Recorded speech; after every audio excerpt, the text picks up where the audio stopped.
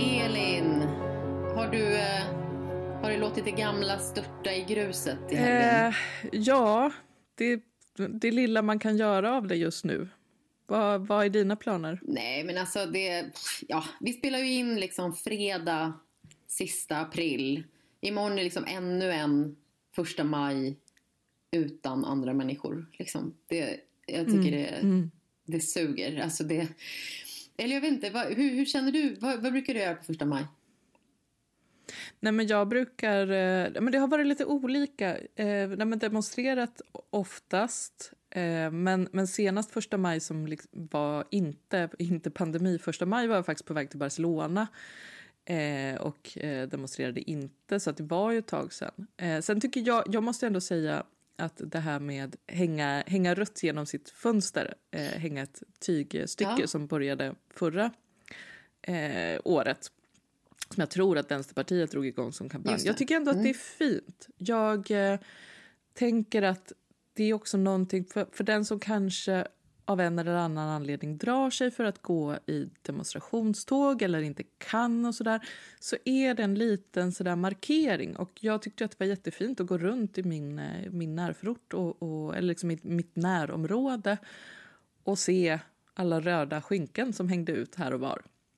Så att det tycker jag ändå är positivt. Ja, alltså, men jag brukar inte demonstrera för att jag liksom inte uppfattar mig själv som liksom partist på det sättet. Så. Däremot så brukar jag nästan alltid gå till La Mano på Katarinavägen för att liksom hedra de Spanien-frivilliga. En slags antifascistisk 1 maj. Och det betyder något för mig. Och det känns sorgligt att inte kunna göra det. Liksom. Men också att jag liksom fått en känsla av så här... Att jag är rädd att liksom det politiska livet, hur det nu än ser ut. Jag menar liksom inte nödvändigtvis partipolitik eller så. Alltså utan mer att manifestera sig själv i offentligheten. Att det liksom kommer fortsätta vara väldigt digitalt. Liksom. Och det tror jag verkligen skulle vara en förlust. Liksom. Att inte... Alltså jag tänker så här... Jag började så här... var nostalgisk över så här olika Amnesty-möten som jag var på när jag var kanske 18. Du sitta och skriva brev till någon samvetsfång. Att bara så här vara hemma hos en annan. Hos någon så här pensionär och typ skriva brev tillsammans. Alltså jag började känna så här, shit vad vi behöver liksom en fysisk omstart för det offentliga livet liksom i Sverige nu. Jag vet inte. Men det kanske är så att folk, man vet ju inte, kanske gör jättemycket spännande saker på 1 maj. Som vi inte vet om. Jag sitter bara här och ska så här plantera en ros typ. Alltså det är liksom på den nivån. Så. Eller så här någon annan blomma. Whatever. Men liksom, jag känner mig inte så politisk just idag faktiskt. Nej, men jag fattar. Alltså jag tycker ju ändå att just när det kommer till föreningsliv och så vidare så måste jag ändå säga att jag upplevt det digitala som någonting positivt. Nu är jag... mitt främsta föreningsengagemang är ju i Norrländska litteratursällskapet Författarcentrum Norr, där jag numera är också ordförande. Och vi är ju då utspridda, vi är några exilnorrlänningar och sen så är resten utspridda över hela Norrland, vilket ju är liksom en stor del av Sverige. Så vi har ju alltid haft digitala möten för att det skulle bli alldeles för dyrt att ses fysiskt. Just det. Och jag tycker också, för du har också varit på andra så här politiska möten som har skett digitalt. Det är också någonting skönt i att men det kan vara lite så här, nej men nu ska jag in, jag var på liksom årsmöte som var så här, sitta och mata mitt barn och sen så, nej men oj nu är det votering, okej. Det blir inte riktigt samma, det är lättare att kombinera i vardagen, eller med vardagen skulle jag ändå säga. På många sätt. För mig har det digitala sänkt trösklarna för att jag ska liksom vara engagerad. Däremot känner jag också att det har varit så här digital manifestation mot Stockholms sjukvårdspolitik. Det är ju så här, det gör ingenting. Det är helt kraftlöst. Men där tror jag verkligen att där kommer det finnas ett sånt behov för människor att samlas och manifestera när vi får igen. Så att det ser jag inte som någon risk. Ja, men jag började också tänka på ett stycke ur Elisabeth Hjorts nya bok Mutant. där hon skriver om så här, hur skrivande, vad ska man säga, kulturkritiker eller liksom alltså när man är kritiker i den här lite mer breda bemärkelsen, att man liksom tittar på samhället och försöker liksom dekonstruera och liksom avslöja olika saker, att man kan lura sig själv att man på något sätt gör politik för att man skriver samhällskritik. Och jag känner mig så himla träffad. Hon skriver så här: det är olustigt att ingå i ett sällskap som producerar kritik i en övertygelse om att synliggörande av våld och förtryck är aktivism. Och alltså hon skriver liksom om, alltså typ så här, nationalism exempel, liksom att när den är så skamlös så, som den är nu till exempel, då spelar det liksom ingen roll om man sitter och skriver texter där man avslöjar den så här, kolla jag har avmystifierat det här att, och sen bara så kommer typ brunhögern och bara ja men vadå, det där står ju i vårt program. Alltså vadå? Vad menar du? Och sen så kommer ett annat parti och bara vi vill gå ännu längre. Alltså jag har börjat komma mer och mer att jag lurar mig själv och tror att när jag skriver en text om politik att det är politik. För det är det inte. Liksom. Nej, men jag känner igen det där jättemycket. Jag har också slagits mycket med det där. Och jag har nog också just kommit fram till att verkligen särskilja skrivandet och aktivismen. Det är två olika saker. Och att så här, inte försöka lura mig. Sen så är det klart att så här, skrivandet kan också fylla aktivistiska eller liksom politiska funktioner. Man kanske, du kommer inte liksom avslöja någon brunhöger, men däremot så kanske du faktiskt ger en läsare argument eller fördjupningar som de kan ta med sig i vardagen eller i sitt tänkande. Det är ju verkligen liksom, det är inte för skam. Det är också en viktig del, men jag tänker ju också att det där skrivandet kan aldrig ersätta att vi liksom står med våra kroppar på ett torg och säger någon passaran. Nej, jag vet faktiskt inte. Jag känner mig lite desillusionerad, och framförallt så hade jag liksom behövt andra människor typ nu den här helgen. Det får bli snart.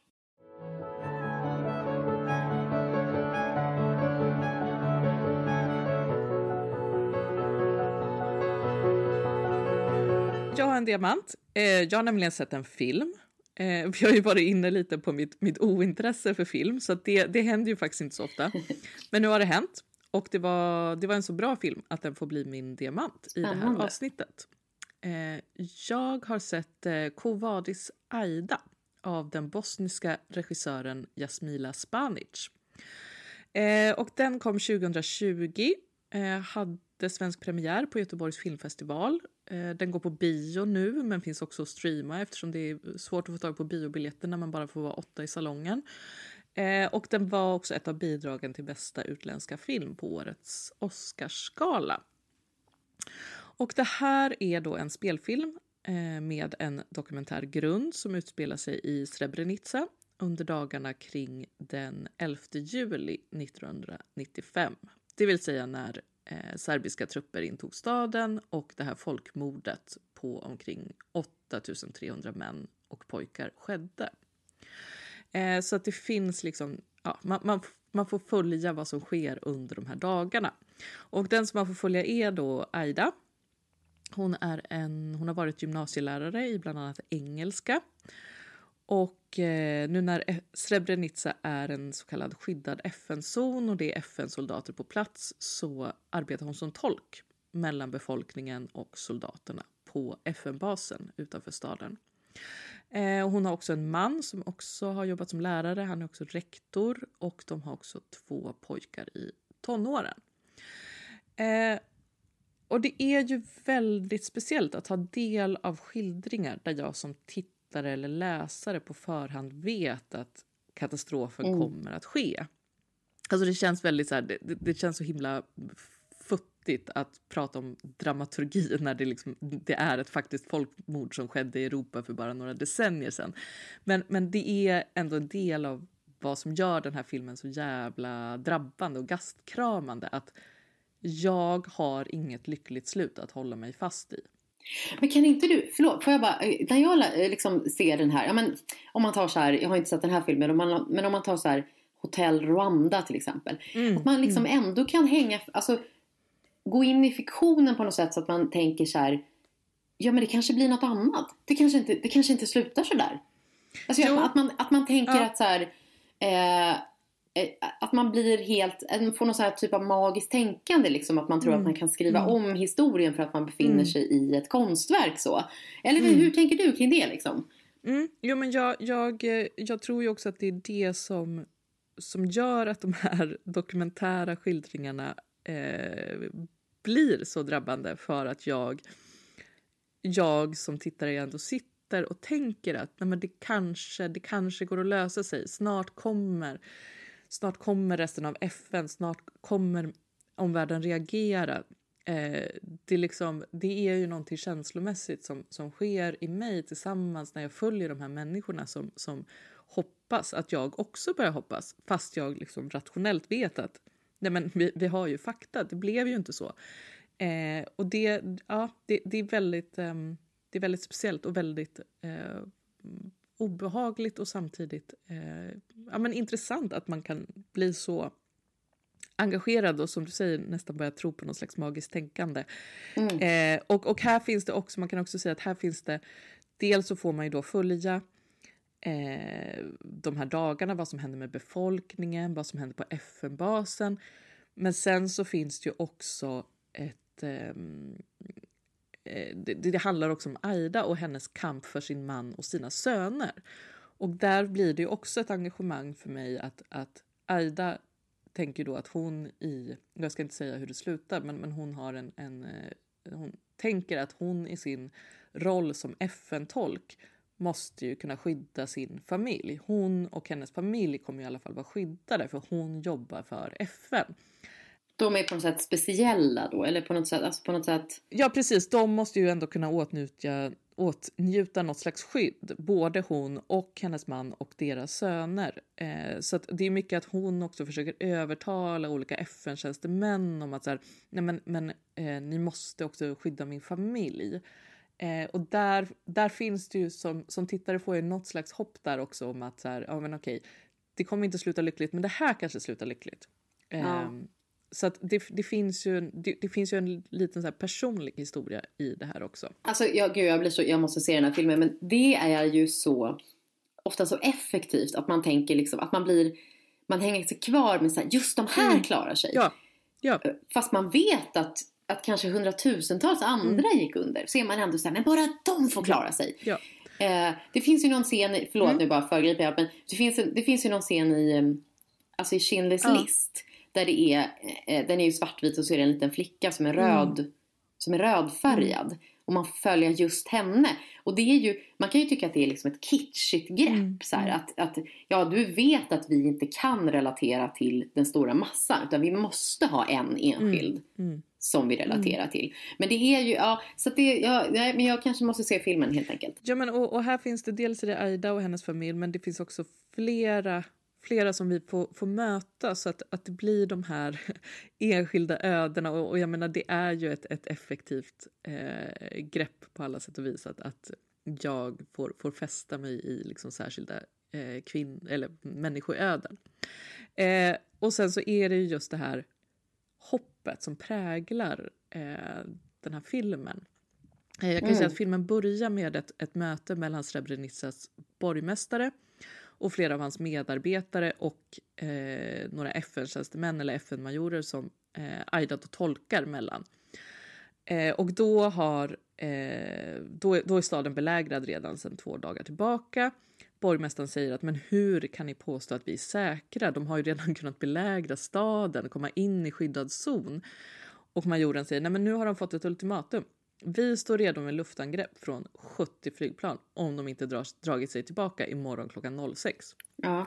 Och då säger borgmästaren att okej, men bör vi sätta folk i säkerhet? Och majoren svarar nej, det är säkra. Och i nästa klipp ser vi hur borgmästaren förs ut på gatan från sitt hem av serbiska soldater. Och sen så liksom följer ju resten av historien som vi vet hur den skedde, så att säga. Jag tycker ju både det här liksom att man vet att katastrofen kommer ske. Det är väldigt effektivt. Men sen så är just Aidas dubbla roller. Hon ska ju både då tolka för FN och hon är också själv en del av staden, en del av befolkningen. Hon har också anhöriga. Jag ska också säga att Jasna Duricic som spelar huvudrollen som Aida är helt otrolig. Och hon har ju också hela tiden det här hoppet som hon klamrar sig fast vid samtidigt som hon slits mellan de här rollerna som är helt oförenliga. Hon står ju alltså där och hon är den som måste förmedla till liksom sina grannar, sina gamla elever, deras föräldrar, vänner att nej men ni kommer inte in på basen, det är fullt. De har stängt basen nu, ni får sova här utanför. Och sen att hon också måste översätta och säga att nej men ni måste lämna basen. Men det kommer gå bra, ingenting kommer hända er. Trots att men hon vet och FN-majoren som hon översätter vid det här laget också vet att nej men det går inte bra. Sen tycker jag också att det har ju varit väldigt mycket diskussioner och sådär om FNs roll och inte minst de holländska FN-soldaterna som var på plats eller de FN-tjänstemännen och vad de gjorde och vad de borde ha gjort och så vidare. Och jag tänker att det är verkligen en svår sak att skildra. Och jag tycker att den här filmen gör det bra. Det är liksom inga förskönande porträtt, men det är inte heller demoniserande. Det är väldigt tydligt att de här majorerna och översten, precis som Aida håller fast vid någon slags hopp så försöker de hålla fast vid någon slags kontroll. Trots att det liksom, ja men vi vet ju, de är för få, de är inte tränade till strid. Det kommer inte komma några luftangrepp, hela FN är på någon jävla semester, det finns ingen ansvarig. Och de ska liksom försöka hantera den här situationen och de har en hel befolkning som säger ni är här för att skydda oss. Gör det då, skydda oss. Och det är som att de hela tiden, de sitter också i någon slags förhandling med Ratko Mladic som liksom är, jag menar det är inte en förhandling, det är en skenmanöver. Men där då FN-militärerna säger att men okej, vi evakuerar basen tillsammans med er för att ni har lovat nu att inga kommer att skadas utan ni vill bara liksom ni vill bara att folk ska lämna staden.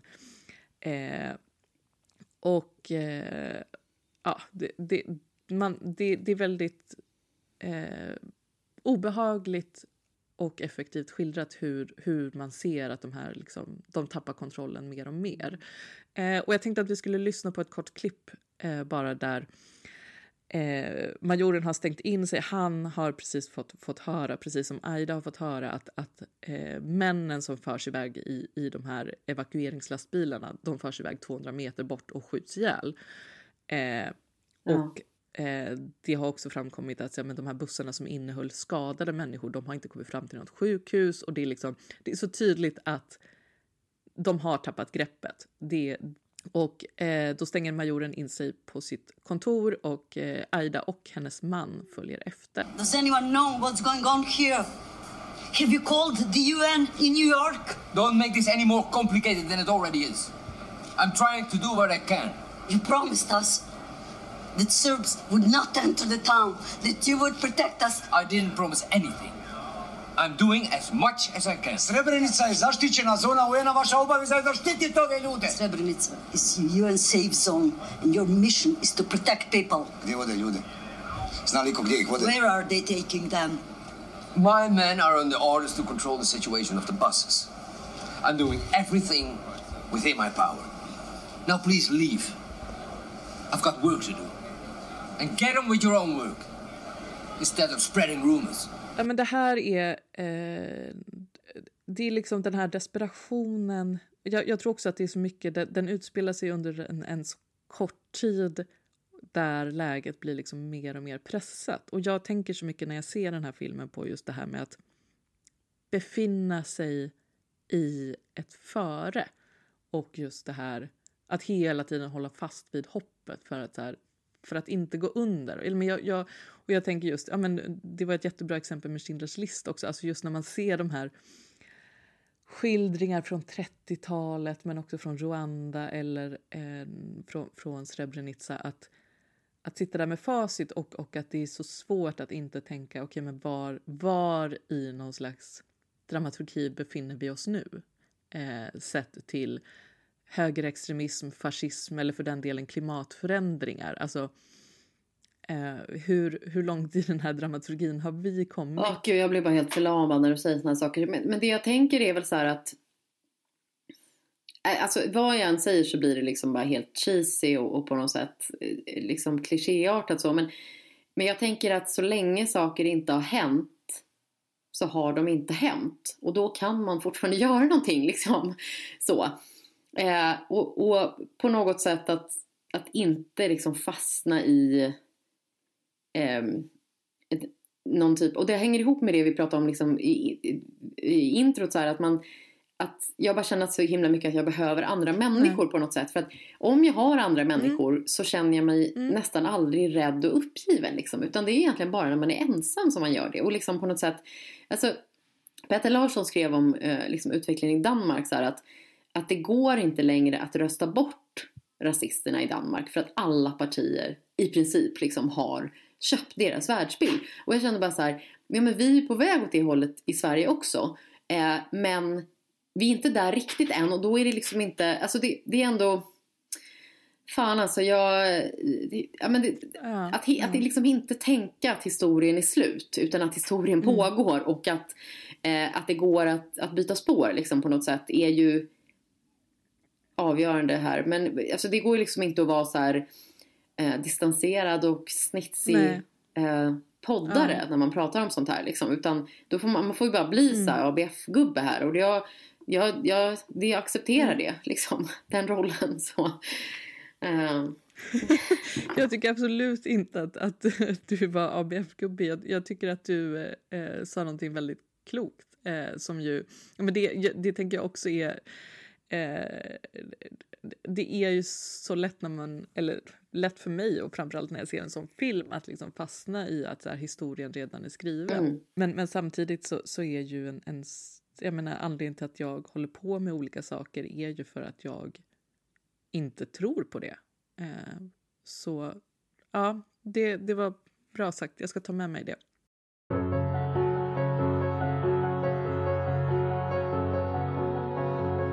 Jag har ju en rost. Och den är i alla fall lite oklar. Alltså den börjar i en rost och går eventuellt åt ett annat håll. Vi får börja med den brasklappen. Men det handlar liksom om kritikdebatt som jag tycker att man kan ha sett lite trender i liksom senaste tiden. Och jag tänkte börja i reaktionerna på Valerie Tjejone Backströms recension av Nationalmuseums Zornutställning. Har du hängt med något i det? Ja, men lite grann. Jag läste recensionen och jag läste också Therese Bomans svar. Och sen så har det väl varit lite blandat var kritiken har kommit ifrån, om man säger så. Verkligen, men om inte alla har hängt med så är det så att hon är ju konstkritiker och författare, men hon är konstkritiker i Expressen. Och 10 april så recenserar hon den här Zornutställningen, den här stora liksom, vad hon kallar det för en blockbuster-utställning. Och det är väl liksom ganska välfunnet så. Och då skriver hon, börjar liksom väldigt transparent. Hon skriver så här: jag ska inleda med att vara ärlig. Jag har aldrig gillat Zorn. Kanske är det ett bevis på att det finns delar av min själ som aldrig kan assimileras. Kanske är det den sista och därmed meningslösa utposten för inre motstånd. Jag tycker hon skriver ju väldigt bra. Hon är en jättefin skribent liksom. Och så beskriver hon varför, vilka erfarenheter hon har som skapar vissa associationer till den här typen av konst. Zorns motiv liksom gör ingenting för henne. Så. Och det liksom, man kan gå in och läsa den här recensionen. Den är inte bakom betalvägg. Men det är liksom ett ganska långt och liksom ganska traditionellt resonemang. Utställningen sätts i sammanhang. Den analyseras. Jag är ju inte alls konstkritiker. Men det är mycket så här. Det är skissartade pensel. Du vet, blue. Alltså sånt där. Alltså det är väldigt. Jag tycker det är en ganska klassisk kritik. Inramningen är lite egen. Men som recension betraktat så är det liksom verkligen så här. Jag tycker det är bara en vanlig tisdag. Liksom egentligen. Så. Och på slutet så alltså hon syr ihop säcken liksom på något sätt att jag tycker att det här utmynnar i en ganska positiv recension. Hon pratar om att i det skisserade glimtar det till av ett själsliv som det mer tekniskt fulländade saknar. Bla bla. Alltså det är konstkritik. Det är inte min favoritgenre, men det är liksom en helt vanlig recension med en liten inramning. Så. Men alltså så här, det finns ju ett litet klickjägarelement i att spetsa till inledningen, såklart. Och det är en liten slags utmanande typ friktion eller så här glimt i ögat som är också ganska vanlig, framförallt kanske i kvällstidningarnas recensioner. Det är inte alls ovanligt att liksom typ, inte vet jag, Jens Liljestrand eller Victor Malm eller någon börjar i något som ska vara lite så här: haha, kolla här! Eller jag har en personlig erfarenhet. Eller, alltså det kan vara i Aftonbladet också liksom. Eller vadå, tänker jag fel? Det är väl en ganska vanlig grej att börja i något personligt i en viss typ av recensioner. Absolut, ja. Det är det ju. Det har jag ju också gjort. Och sen så... Ja, men det gör man ju hela tiden. Ja, och att bråka lite med publiken och läsaren. Absolut. Jag har aldrig gillat Zorn. Alltså, så, det är liksom, hur är en recension av Linda Skugge? Det är nästan alltid så. Alltså så här...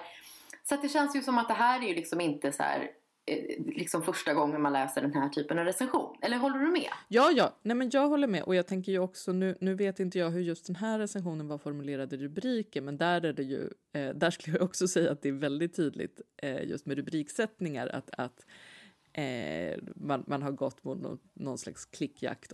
Och man sätter en rubrik för att få personer som kanske inte skulle läsa en konstrecension att klicka in och läsa. Och det tycker jag ju, det är tydligt överlag, men kanske framförallt för... Ja, alltså det är liksom inte... Men det som hände var ju då att liksom reaktionerna i framförallt sociala medier var ju liksom helt sanslösa. Inte alla, men det var många som var liksom helt sanslösa. Och Expressens konstredaktör Therese Boman sammanfattade det då i en senare text som hon kände sig nödgad att skriva liksom. Hon skriver så här: reaktioner på nätet gör gällande att Expressen Kultur har beställt en sågning av Zorn av en skribent som man på förhand vet är Zornhatare, vilket hänger samman med att hon, citat, inte är etnisk svensk. Allt sammans anses vara uttryck för ett svenskhat som frodas i medierna. Och sen så skriver hon om att det är bisarrt att behöva bemöta det här, bla bla bla. Och sen så kommer slutet som jag tycker är väldigt, väldigt bra. För att hon går igenom recensionen då. Men så skriver hon så här: de flesta upprörda reaktioner på recensioner handlar givetvis inte om hur konstkritik bör bedrivas. De handlar om vem som får skriva och tycka vad. Enkelt uttryck. Om vem som är svensk nog att få ha en ambivalent inställning till Anders Zorn. Det är 100% vad det handlar om här.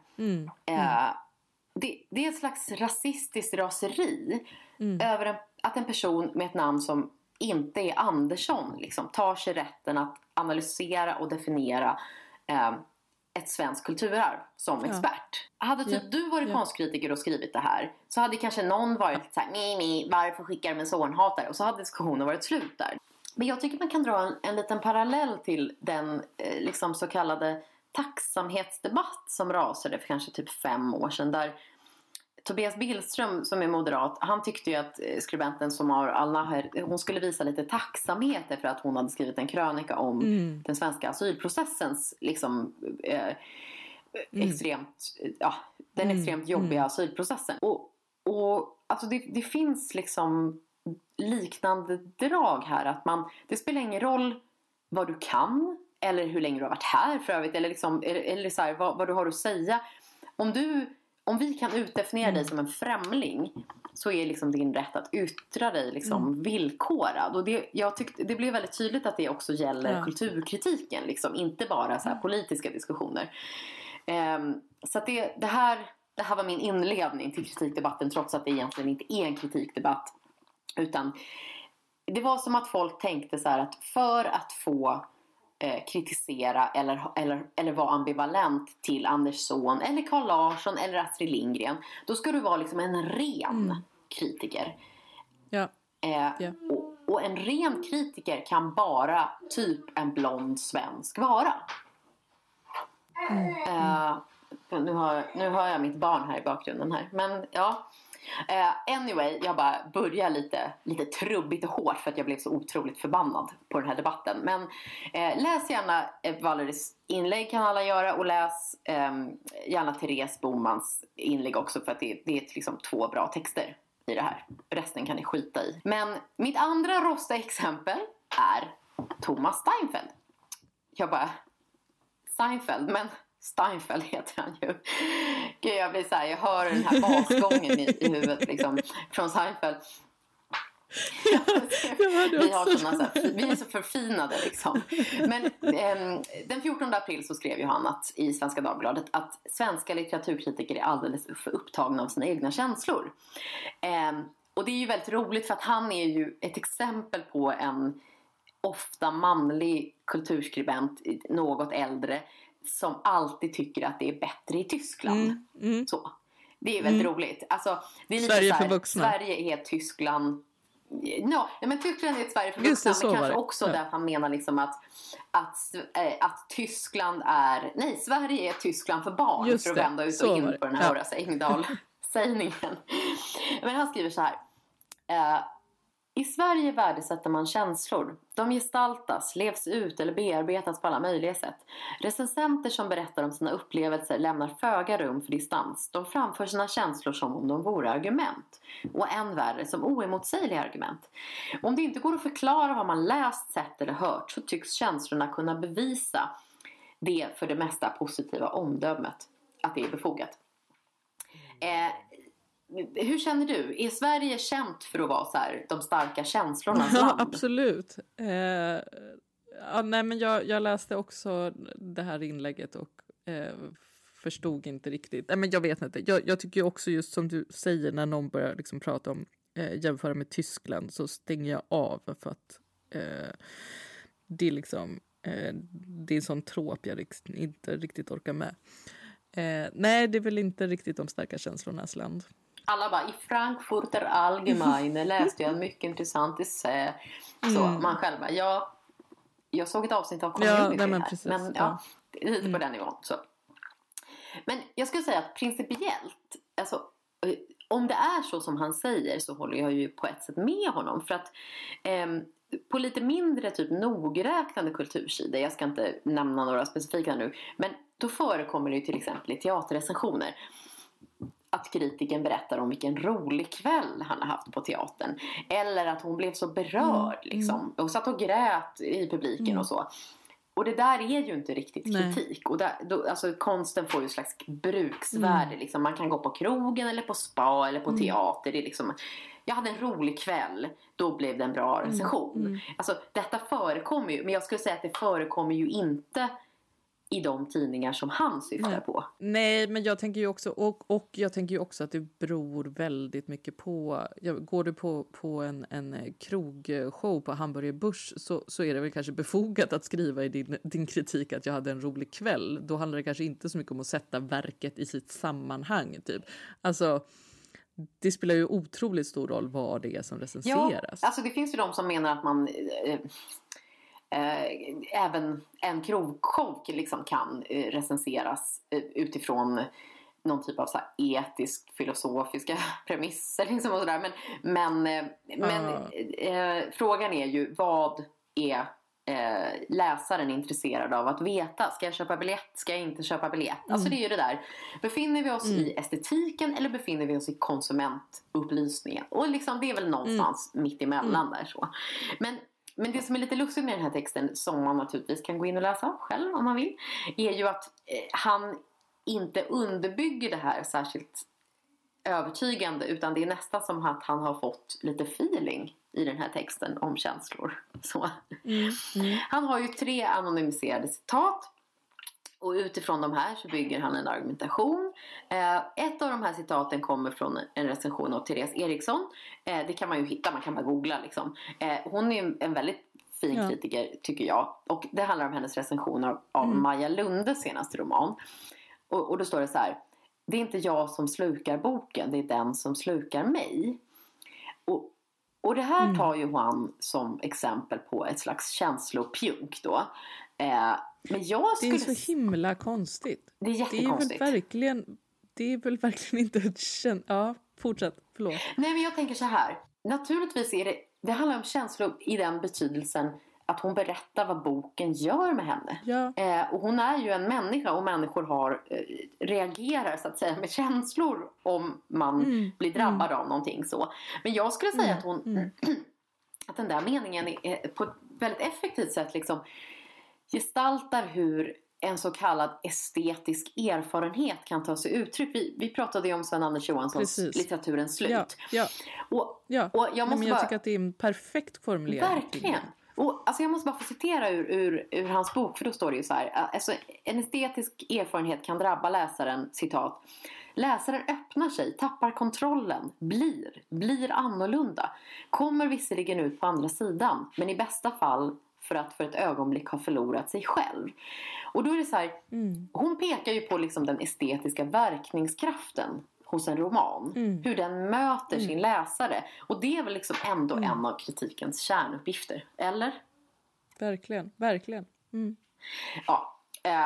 Anyway. Så, nu ska jag gå till min lite mer oklara. Vi får se om det här är en rost eller inte. Men mitt tredje exempel är att jag ramlade över en ganska svängig diskussionstråd om kritik hos Arbetets kulturredaktör Johannes Klenell. Och det är så här, får man citera från Facebook? För några år sedan så var ju folk så här, det blev ju typ skandal när någon hade citerat från Facebook. Men dels så skulle jag uppfatta det här som en väldigt offentlig diskussion liksom, med många så här, namnkunniga personer som diskuterar en principiell fråga. Sen frågade jag faktiskt också Johannes bara, här, får jag citera lite ur den här tråden? Och det tyckte han var okej. Så att nu kan alla veta det. Ja. Liksom. Så kan man ju också verkligen lösa saker. Och jag kollade faktiskt också med hans huvudkontrahent, litteraturvetaren Malin Neuwerk. För att det handlar om Lukas Romsons recension av Kajsa Ekemans nya bok. Och vi ska ju inte gå in på den boken, tänker jag, för vi pratade lite om henne förra gången och sådär. Men Malin frågar så här: det vore intressant att veta mer hur Arbetet Kultur resonerade när ni la ut det här uppdraget för recension. Hur ser ni på skillnaden mellan recensioner och opinionstexter? För att hennes case är då att hon tycker att den här recensionen är mer av en renodlad opinionstext än en recension. Och jag tänker att det är inte så kontroversiellt. Det är de flesta överens om. Och Lukas Romson går också in i tråden och säger så här: ja, men jag frågade om det var okej att skriva mer än opinionstext. Och det var liksom helt okej. Så det är liksom inte någon som är... Alltså det kan vi lämna. De flesta är överens om det. Så här. Och då menar Malin då så här att hon tycker att det här är... att den här sammanblandningen gör att värdet på professionell kritik devalveras lite grann. För att dels för att de här två personerna, alltså författare och kritiker, har liksom deltagit i en debatt med varandra tidigare och liksom befinner sig i en debattlogik, men också att recensionen liksom också använder sig av liksom en så här opinionstextens form och argumentation mer. Så. Och det liksom, det kan man ju, alltså hon är väldigt så här rak och lite hård när hon skriver det här. Men det som blir så himla intressant är att det är en så bra diskussion. För att Johannes Klenell svarar då liksom så här att ja, men jag har liksom, alltså jag citerar inte om direkt nu, men typ så här att han har analyserat formen recension och liksom dragit slutsatsen att den inte riktigt fungerar längre så här. Alltså den når inte ut till läsare, utan man behöver liksom stöpa om och hitta andra sätt att nå ut. Och det här leder till en jätteintressant lång diskussion där folk tycker olika, men att det ändå är så här att alla vill kritiken väl på något sätt i grunden. Hur tänker du? Eller hur tänker du liksom med, om man tänker fackböcker? Alltså vad går liksom gränsen mellan kritik och opinionstexter? Nej, men jag såg ju också den här diskussionen och jag tycker att Malin Neuwerk har viktiga poänger. Jag tycker att just fackbokskritiken är inte så väl behandlad idag. Den behandlas verkligen inte särskilt väl och det är mycket liksom kritikdebatt som rör skönlitteratur, men inte så mycket kring hur vi bedriver kritik kring facklitteratur och där det liksom verkligen har slagit över och blivit just opinionstexter. Och jag tycker ju liksom, nu kommer jag också vara väldigt sådär vag och generell, men jag har faktiskt inga specifika exempel, men ofta så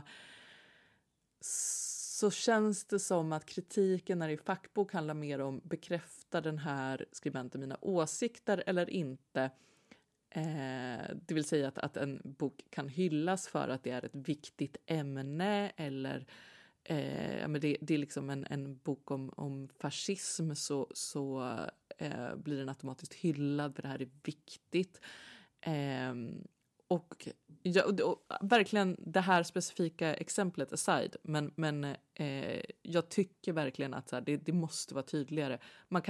Jag tycker verkligen att man ska skriva opinionstexter utifrån facklitteratur eller liksom sakprosa eller vad man nu vill kalla det, debattböcker. Det är ju det de är till för, men det är någonting annat än litteraturkritik. Och jag tycker ju verkligen att så här, och just med den här boken så skulle jag också säga att ett bra exempel var Sanna Samuelssons recension i GP som ju, den var väldigt kritisk men den var också den var otroligt saklig och liksom visade att här har ju hon använt de här källorna som är helt felaktiga, som inte ens liksom Wikipedia plockar upp längre. Och det är liksom där hade hon hade liksom ändå verkligen läst verket, hon hade tittat på saker som men är det här underbyggd argumentation, vad är det för källor, och kommer fram till att så här, nej, det här är en bok som verkligen inte håller. Nej, men jag fattar. Men jag tycker ändå att Johannes Klenell har alltså en poäng, för han skriver liksom saker om så här att alltså hur ska man se på recensionens framtid i det digitala landskapet?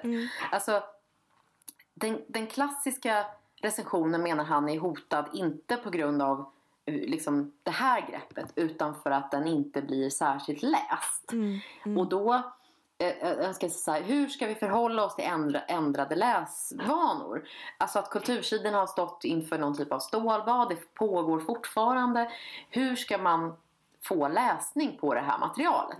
Och då så till exempel då att väcka engagemang, vilket man kan göra om man stöper det i en typ av opinionsform, är ett sätt då till exempel. Alltså, så här. Men för att en annan fråga är ju också så här, att när det är fackböcker så är ju det ofta alltså mycket research, mycket källor, och för att kunna recensera det kanske på ett så här sakpolitiskt relevant sätt så måste man själv vara ganska insatt i frågan liksom. Och då kanske det är ofrånkomligt att man kanske har debatterat frågan tidigare. Hur ska man se på det? Fast liksom? Jag tycker inte att du behöver jag tycker att det handlar mycket mer om liksom hur är boken upplagd stilistiskt, hur förs argumentationen. Jag tycker inte alls att det är liksom sakfrågan ska inte vara relevant. Jag tycker inte det. Och sen just det här med källor och så vidare. Ja, i den bästa världen skulle kritiker ha så pass bra arvoden att man kunde lägga några veckor på att sitta och kolla källor. Det är ju också en det är väl det som är den springande punkten. Att liksom en skönlitterär bok där kan man liksom förhålla sig till bara texten. Precis. Medan alltså sakprosa måste man liksom också förhålla sig till processen bakom texten. Nästan på ett akademiskt sätt liksom. Vilket ju egentligen skulle kräva kanske liksom ett dubbelt arvode. Men där är vi ju inte nu kan man säga. Den här debatten vill jag inte rosta, utan jag tycker att den är bra och jag tror att den kommer behöva föras på många kultursidor liksom. Men jag tänkte jag skulle avsluta med lite så här kortfrågor till dig. Jag har 3 frågor här apropå så här, vem ska recensera, vem ska inte recensera. Okej. Får man recensera en författare som man är Facebook-vän med? Om man aldrig har träffats AFK, ja, då får man det. Om man inte har träffats på något sätt. Eller träffats eller du vet haft liksom meddelande kontakt. Man är bara så nätverkande bekanta. Ja, men det tycker jag nog också. Och det verkar ju vara något som de flesta landar i också. Så här. Nu kommer en lite annan fråga. Skulle du recensera en bok som du själv har blivit angripen i? Nej, absolut inte. Det kan man inte göra. Nej. Det är ju liksom det självklara svaret. Men jag tyckte att det var så roligt att gå tillbaka till typ 2008 eller något. Där Leif Zern skrev om Lars Noréns bok. Som han ju själv var angripen i. Och då, jag var ju inte med på den tiden. Men jag misstänker att man tänkte så här. Vad ska vi ha för recensent? Vad ska vi ha för kritiker? Det är så mycket, det är så många liksom som kommer upp här. Och en av dem som verkligen var angripen ganska mycket i den här boken var ju min teaterkritikerkollega Leif Zern. Och då antar jag att man bara resonerade som så här, ja men då styr vi rakt in i elden istället. Här kommer en liten mer delikat fråga då. Och den är lite subtweetande kan man säga. Du har haft ett uppdrag hos Svenska Akademin efter en turbulent tid i akademin. En före detta akademiledamot släpper bok. Recenserar du Nej, den? det gör jag verkligen inte. Nej, inte jag heller. Jag tror vi vet båda två. Det handlar ju om GPs recension av Katarina Frostensons F. Och det finns ju något så förbluffande i det utlägget. Det går ju liksom rakt emot traditionell kritikersed. Och man kan ju liksom bara wow, vad hände där? Men det jag känner är att jag måste liksom tänka vidare. Att jag nästan kan bli inspirerad av fräckheten i det utlägget. Jag vet. Nej, men för det tänker jag också ibland när det sker alltså, sådana fräckheter. Att så här, nej, men då kanske jag ska sluta vara så förbannat ängslig. Ja, för att det jag liksom började tänka kring var så här att om liksom hela grundtanken om jäv för kritiker och det liksom den rena kritiken, om det liksom är en chimär och det enda man kan göra är liksom att skriva så öppet som möjligt så att man kan bedöma texten som den är. Så jag tänker så här, Elin, sen när din nästa roman kommer, då kanske jag kan recensera den.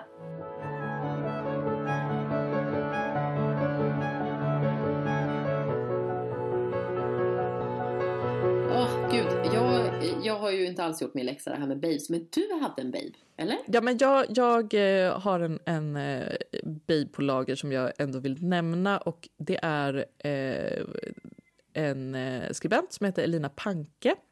Som häromdagen i Aftonbladet Kultur skrev en väldigt lång text om den så kallade terrorexperten Magnus Ranstorp.